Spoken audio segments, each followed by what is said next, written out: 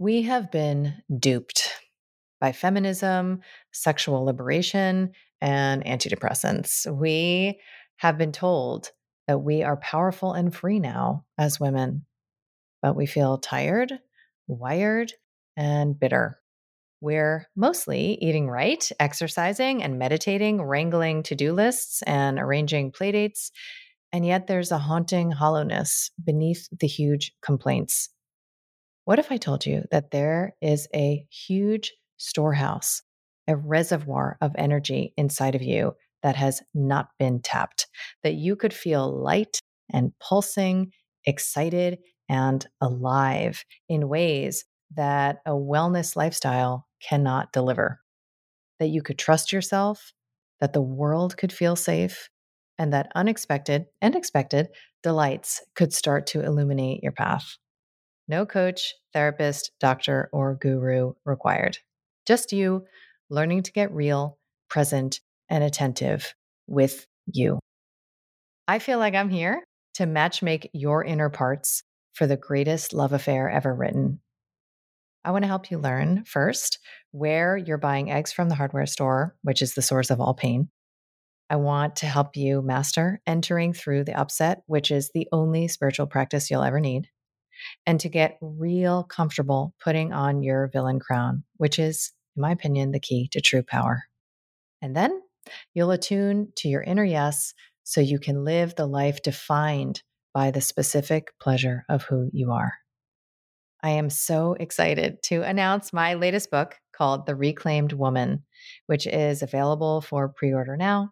So if you head to the link in show notes, you can learn more about bonuses, events, and companion offerings. And I cannot wait to see your gorgeous face on the path.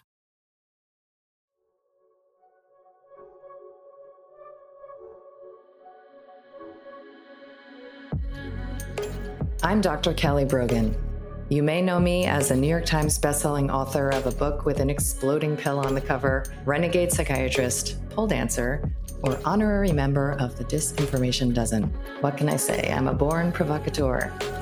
I've spent most of my recent life exposing deceptions, connecting dots, and discovering the secret places my inner victim is still waiting to be liberated. And now I feel called to help you reclaim all of your parts, your health, your sexuality, your power, and your expression, so that you can finally truly own yourself. I want to ignite in you that inner knowing and the pulsing vitality that lives beneath your disempowerment, disconnection, and resentment, so that you can audaciously, courageously, and playfully alchemize your struggle into the specific pleasure of who you are. This is Reclamation Radio, a Soulfire production. Welcome back to Reclamation Radio. I am Dr. Kelly Brogan, and today I'm going to offer you some just quick tips on how to know when you are vibing in the victim consciousness field, but specifically when you are actively engaged in giving your power away. So I have been steeped in exploring consensual and non-consensual domination, exploring helplessness and dependency on parentified systems, and exploring all of the ways that our victim can hide. And even in service of my daughters, I've become really interested in distilling this down to some simple pointers. So here are 5 ways that you can know something's up for you to explore, or at least just begin to gently place awareness on. Okay, so number 1 is the use of specific language. So language is spell. It's a spell. You are casting a spell on your life. When you use particular language, you are locking yourself in to a resonant field that may not be your conscious choice.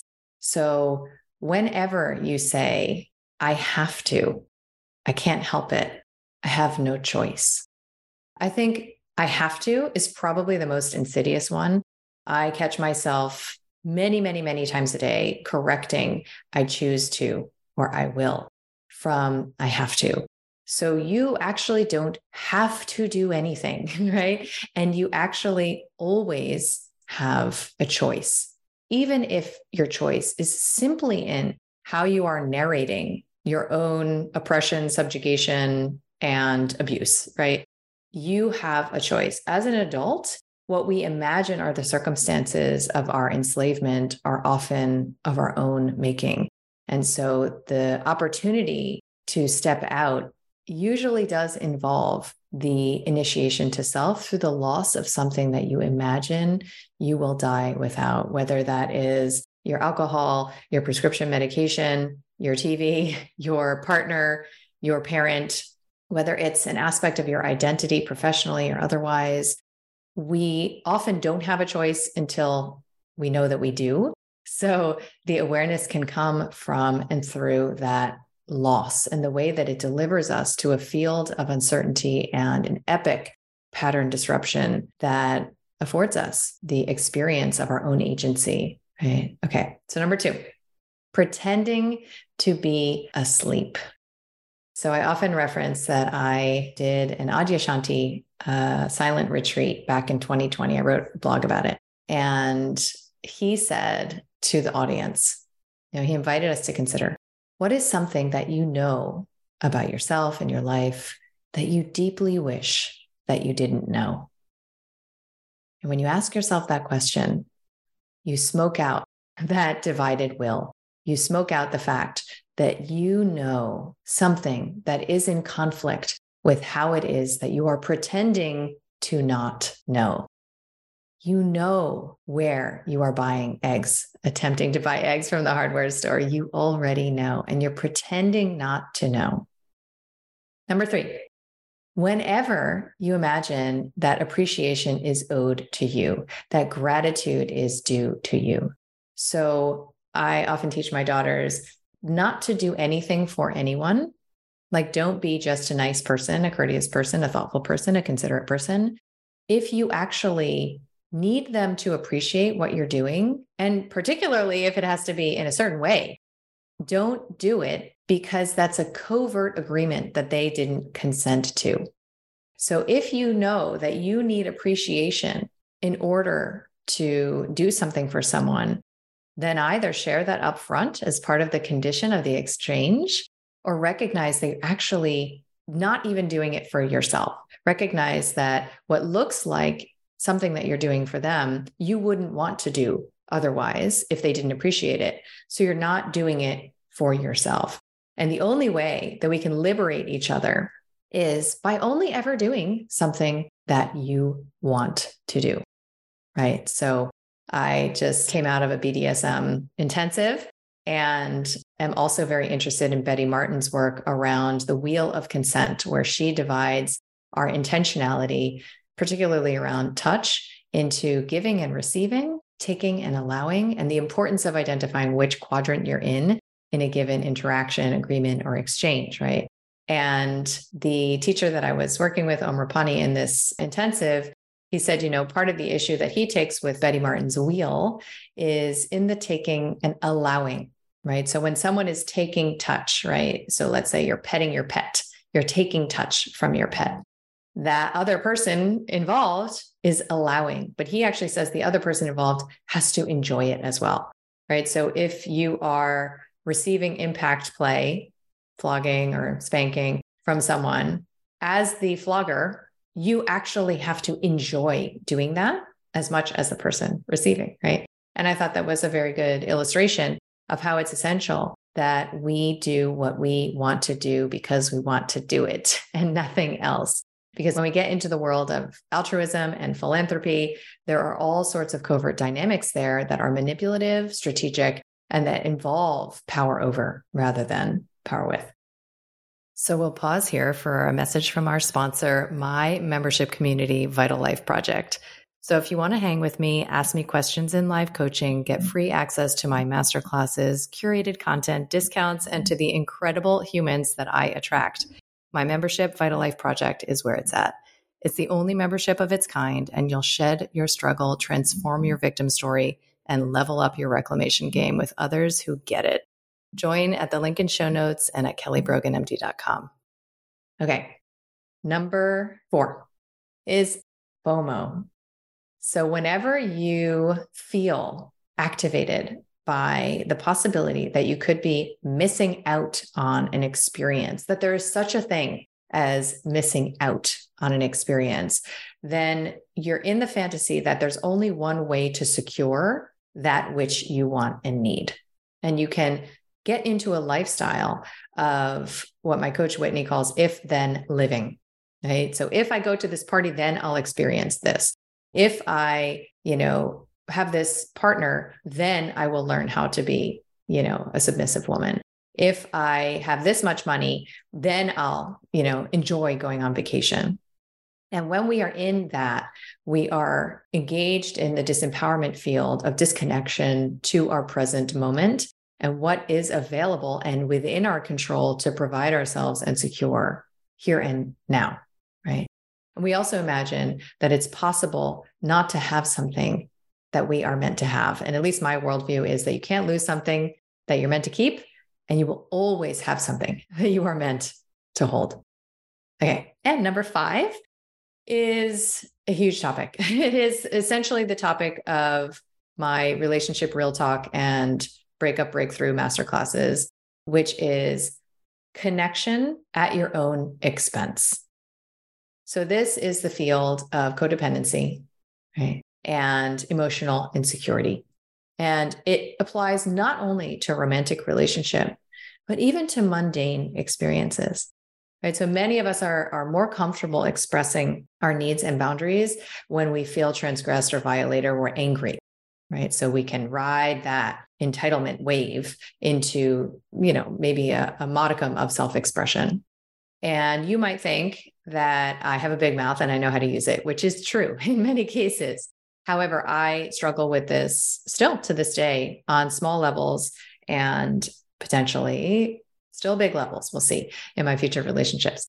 However, an example is staying in a relationship, even though your basic emotional security needs are not being met and you know that, right? So even though you have a volatile partner who leaves in the middle of conflict and you know what you need is a safe container and masculine containment as a woman, but you stay anyway. Right? Whenever you're prioritizing connection over yourself, your self-care, your personal relationships, right? Whenever you're vectorized into the field of relationship to the extent that you lose yourself. And we all, I think, on some level relate to that because of the universal enmeshment trauma that we experience, that if you didn't conform to your parents' experience, your parents' needs, then there was punishment.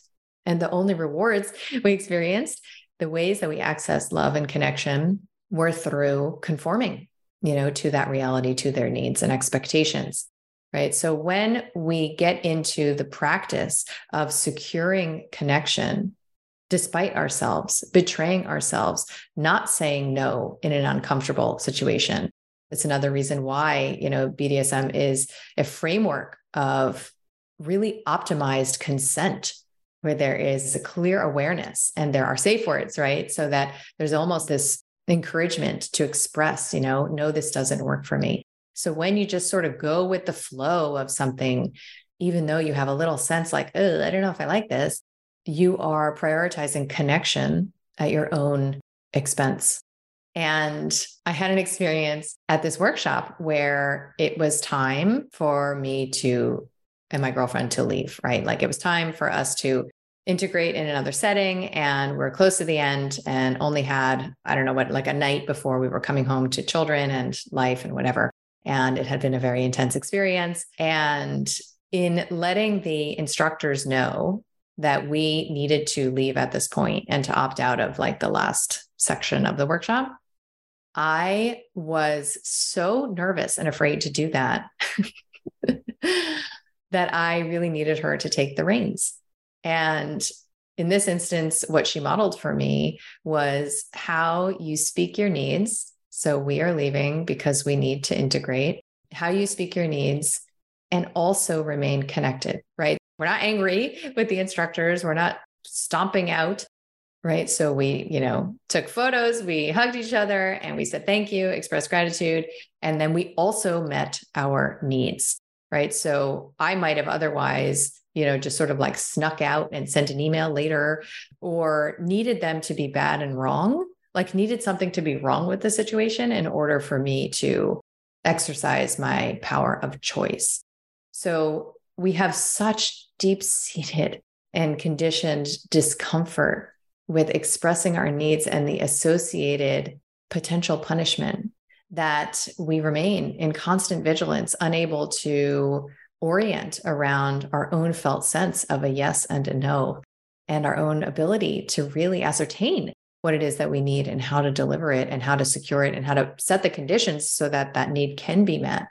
So this is a very, very big terrain, obviously, of self-reclamation. However, I do think it starts with watching these little patterns, these little ways that we give our power away on a daily basis. And to know that eventually, one day, when you're ready, you can begin the practice of self-ownership. All right. Hope that helps.